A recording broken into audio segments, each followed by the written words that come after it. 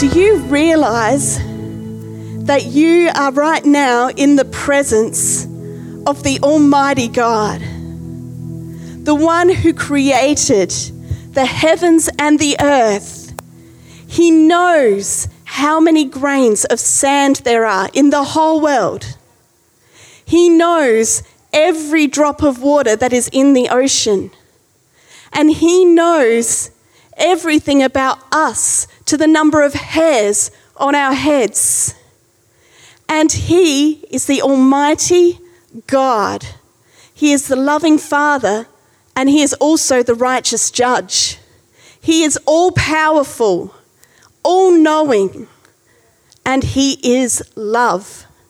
How can we not stand in awe and come into his presence with respect and gratefulness?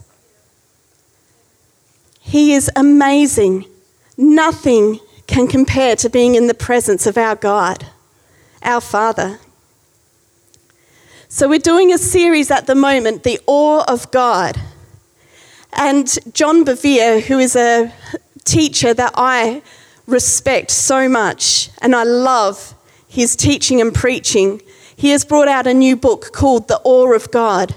So if you want to delve deeper into this topic, buy the book, or what I've been doing is watching the YouTube videos of him preaching and just getting what this awe of God means into my spirit.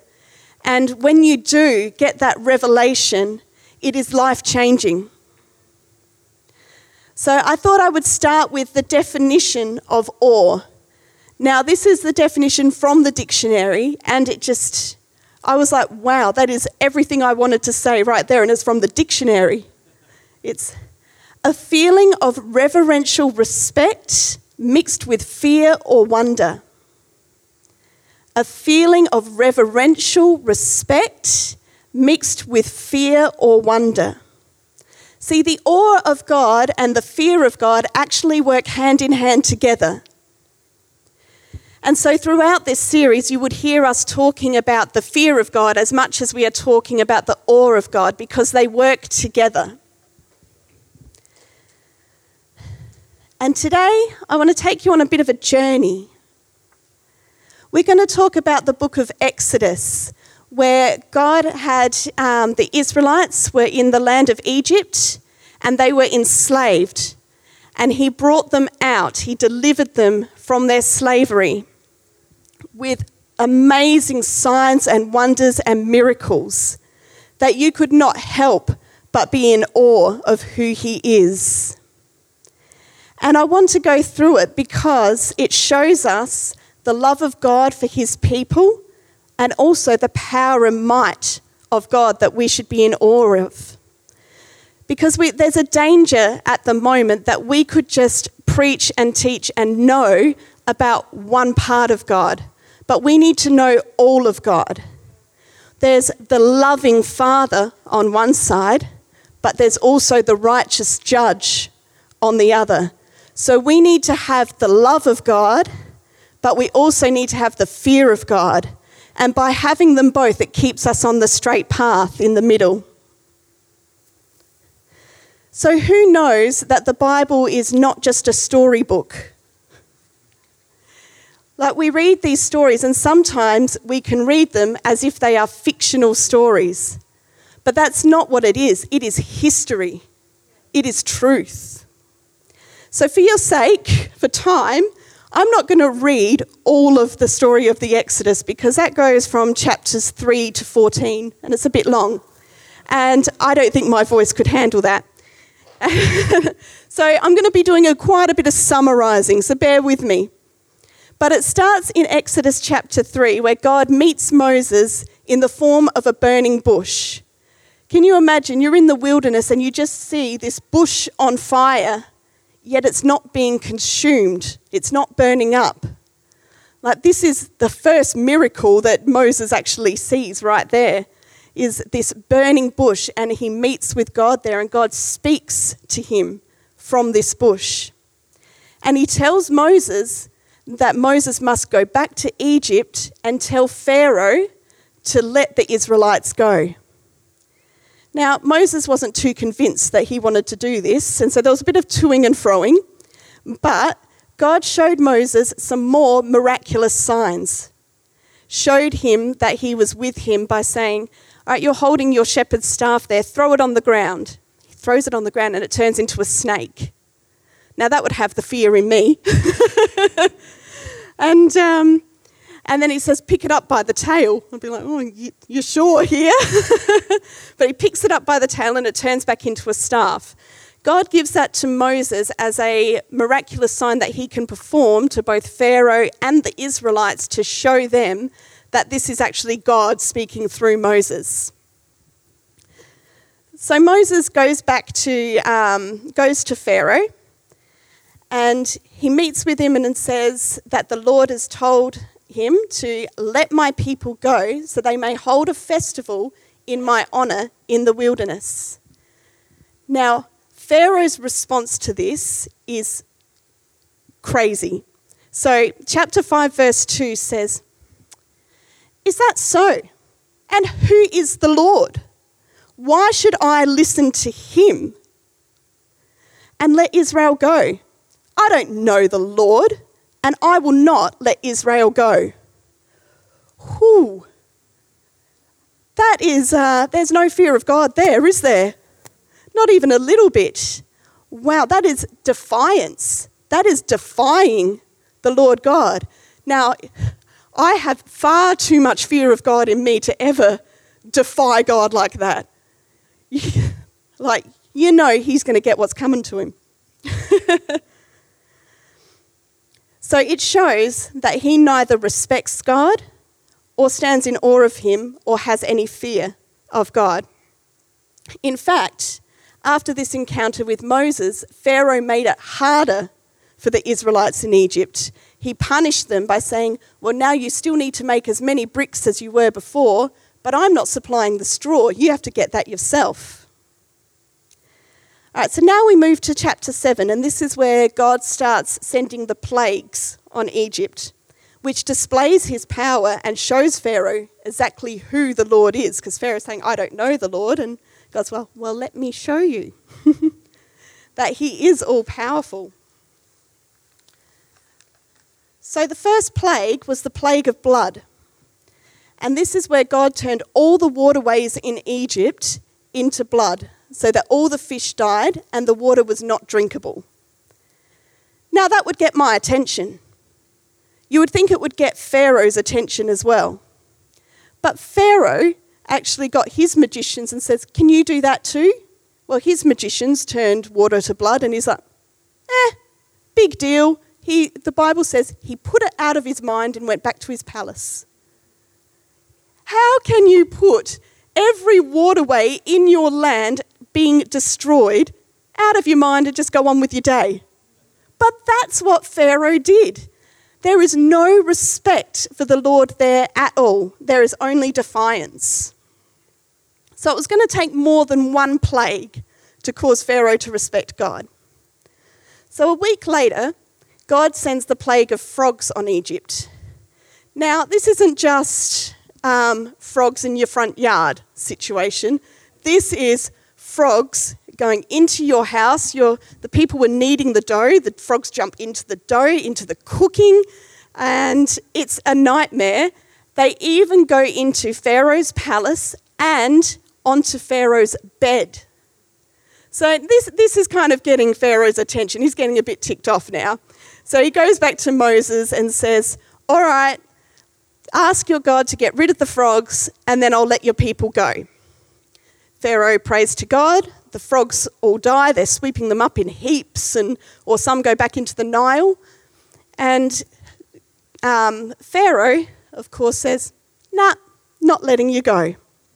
So we've already had the staff turning into a serpent, the waterways turning to blood with all the fish dying, frogs everywhere, but he's still not letting the people go. So this becomes a bit of a cycle. God sends a plague. Pharaoh says, take it away, I give up. And then as soon as it's gone and he no longer has the burden, he's like, nah, no way am I letting you go. So we have the plague of gnats the plague of flies, a plague on the livestock that killed all of the livestock that belonged to the Egyptians, but none of the livestock that belonged to the Israelites. So God made a distinction between his people and the Egyptians. His people lived in the land of Goshen, and the plagues did not touch that land or the people that lived there. So God was protecting his people from these. So then there was a plague of festering boils on the Egyptian people and animals. Then a plague of hail, a plague of darkness, and finally there was the Passover. So this is where every firstborn male, whether it be animal or child, in every Egyptian household died. Again, the land of Goshen, God's people were saved by the blood of a lamb. They followed the instructions of God because they feared him, and they followed those instructions. It meant the angel of death passed over their houses and only affected the Egyptians. And it says in the Bible there was not one household in Egypt that didn't suffer a loss that day. So it took 9 plagues and the death of every firstborn male in Egypt for Pharaoh to fear God. At this point, Pharaoh, in chapter 12:31, says to Moses, "Get out and take all your people with you." So he is at the point, he's had enough and he wants this gone. And the people in Egypt are saying, "We're going to die. We need these people gone." So not only did Pharaoh let the people go, but God caused the Egyptians to look favourably on the Israelites and give them anything they asked for. So in that one day, the Israelites were set free and they stripped Egypt of all its wealth. So because Pharaoh didn't fear God, they lost all the fish, all the livestock, every firstborn male, and now their wealth was taken because Pharaoh would not fear and submit to God. So after witnessing everything that happened then, if you were one of the Israelites, how could you not be in awe of God? This is the God we serve. He is our deliverer, and no situation is impossible for him. He is the same yesterday, today, and forever. However, once the Israelites had fled, Pharaoh and his officials had a change of heart, it says. So in chapter 14, verse 5, they say, "What have we done? Letting all of those Israelite slaves get away." So even after all of that, Pharaoh still did not fear God. He's like, hang on, we've made a terrible mistake. So he sends all of his army, all of his chariots, all of his commanders, all of his forces after the Israelites. I just find that unbelievable. After you've seen these displays of what God can do. So the army pursued Israel with all of its forces, and they had them cornered at the Red Sea. So there was nowhere for the Israelites to go, and there was a huge army surrounding them. How do you think you would be at this point? Would you be full of faith because you've already seen God's power displayed and you're in awe of God? And you know that he is delivering you? You've just seen the angel of death pass over your house and you've just been made rich by the wealth of Egypt. Surely you would be filled with faith that your God can do anything. Well, let's have a look at how the Israelites responded. So I'm going to ask you to turn to Exodus chapter 14 for a minute with me.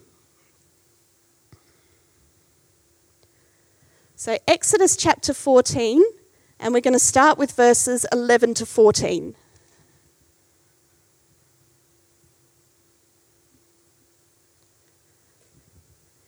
And they said to Moses, "Why did you bring us out here to die in the wilderness? Weren't there enough graves for us in Egypt? What have you done to us?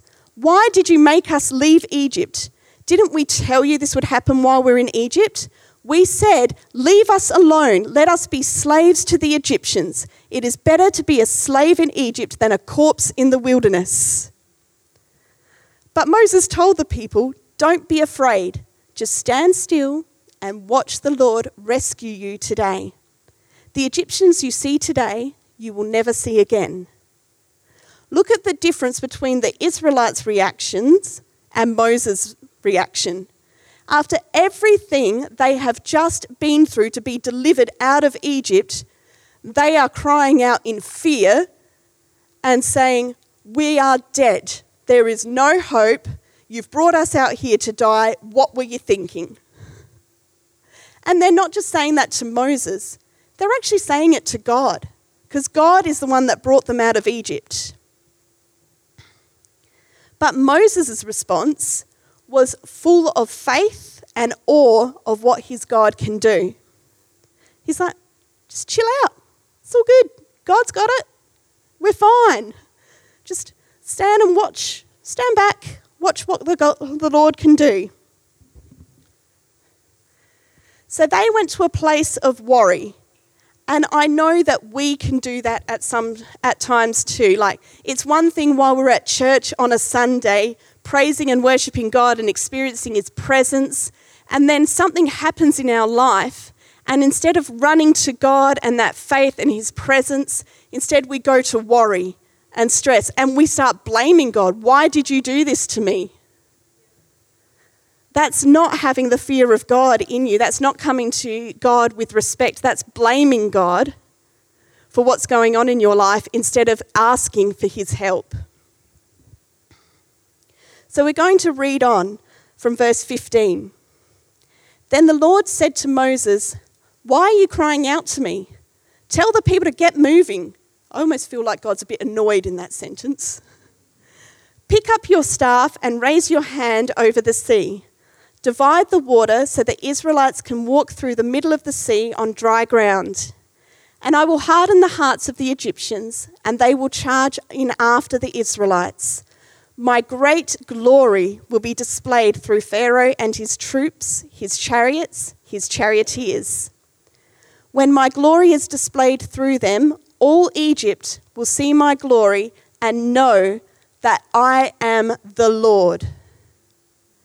So we've gone from Pharaoh going, who is this Lord of yours? I don't know him. Well, God's saying, I'm going to show them. And they're going to know who the Lord is. So our God is a God who makes a way where there is no way. Nothing is impossible. So he parted the sea. The Israelites went through it, and once every Israelite was over the other side of the Red Sea, they crossed it on dry ground. The Egyptians came in after them. As soon as they were out, the waters just flooded back in and the Egyptians drowned. Because of their defiance with God. If they just let the people go, it would have been a different story. And I don't want that for anyone here, where it takes you having to go through hardships and battles for you to fear God. And I want you to know that God has made a way for each one of us. As I said before, God is the same God yesterday, today, and forever. So just as God parted the ocean, he did something pretty incredible for us as well. So I want to read from Matthew 27, verse 50. So Matthew 27, verses 50 and 51. And when Jesus had cried out again in a loud voice, he gave up his spirit. At that moment, the curtain of the temple was torn in two from top to bottom. The earth shook, the rocks split. Just as God parted the sea for the Israelites, he parted the curtain that stood between us and the presence of God. So this curtain was not just an ordinary curtain. This was in the temple, and behind this curtain, which was extremely thick, you can't just tear this curtain. It was very thick, and behind it was the Holy of Holies, which nobody could enter except for one person, and that was the high priest, and he could only enter it once a year. And when he entered, what they would do is tie a rope around his waist so that if he went in there and died in the presence of God, they could pull him out. That's what it was. You could not enter that Holy of Holies. However, God made a way for us to enter his presence and the Holy of Holies. He parted the curtain and made a way where there was no way. So through the sacrifice of Jesus Christ, we have access to the Father. And he loves us. He wants a relationship with us, but he also wants us to respect and revere him for who he is. Yes, he is our Father, our loving Father, and we can come to him as our Father, but we also need to come to him with respect and honour and glorify him. That's what it is to fear God and to stand in awe of him, is to know that he loves you, but to also come to him with reverence.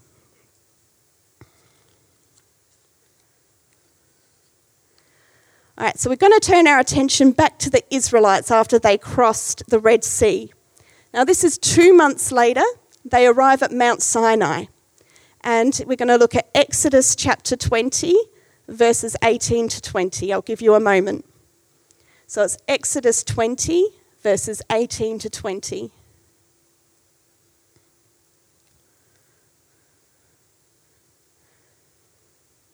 So this is at Mount Sinai. Now all the people witnessed the thunderings, the lightning flashes, the sound of the trumpet, and the mountain smoking. And when the people saw it, they trembled and stood afar off. Then they said to Moses, "You speak with us, and we will hear, but let not God speak with us, lest we die." And Moses said to the people, "Do not fear. God has come to test you, and that his fear may be before you, so that you may not sin." So the people stood afar off, but Moses drew near to the thick darkness where God was. This is an amazing scripture to teach us about the fear of God. It almost sounds like Moses is contradicting himself a little bit, because he says, "Do not fear, for God has come to test you, and that his fear may be before you, so that you may not sin." But what this shows us is the fear of God is not being scared of God. So their first reaction when they saw God's might was to be scared. But God is saying, no, don't be scared. I'm testing you to see if the fear of the Lord is in you, if you respect me, if you revere me, so that you will not sin. Because like I said before, we've got the love of God on one side and the fear of God on the other. If we go too far to the love of God and ignore the fear of God, we're going to get caught up in sin, because we know he's going to forgive us, and we're talking about his grace and his love and that, which is wonderful, yes, but you also need the fear of God, or you're not going to stay right with him. You're going to fall into sin. And that's where we find a lot of churches are today, where they tolerate a lot of sin in the church, and they almost lift up sin and say that it's fine, it's okay. They tolerate it because they're only talking about the love of God. Whereas if you talk about the fear of God as well, you can go too far into the fear of God, and then you're just picturing God as this person. If you step out of line, bang, like that's not God either. You know, there is the fear of God and the love of God, and the two working together keeps us on the right path. The fear of God will stop us from sinning. The love of God will forgive us when we do fall short. So we need both.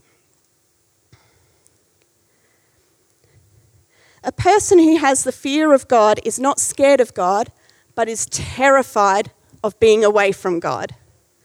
That's how John Bevere explains the fear of God. It's not being scared of him, but it's being terrified of being away from him. I remember when I was a new Christian, I got saved in this church when I was 15, and I absolutely loved going to youth group. It was the highlight of my week.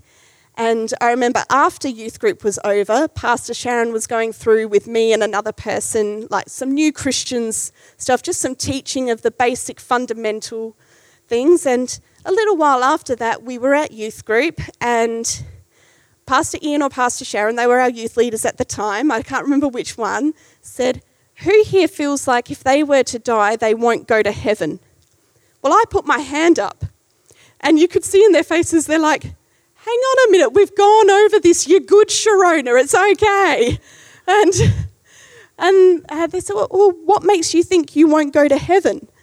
And I said to them, I'm like, "Well, I know that if I die right now, I will go to heaven, but I'm scared that when I get older, I will turn my back on God, and if I die then I won't go to heaven." And they said something to me, it was Pastor Sharon said to me, and it really hit deep for me. She said, "That's not going to happen because you are scared of it happening.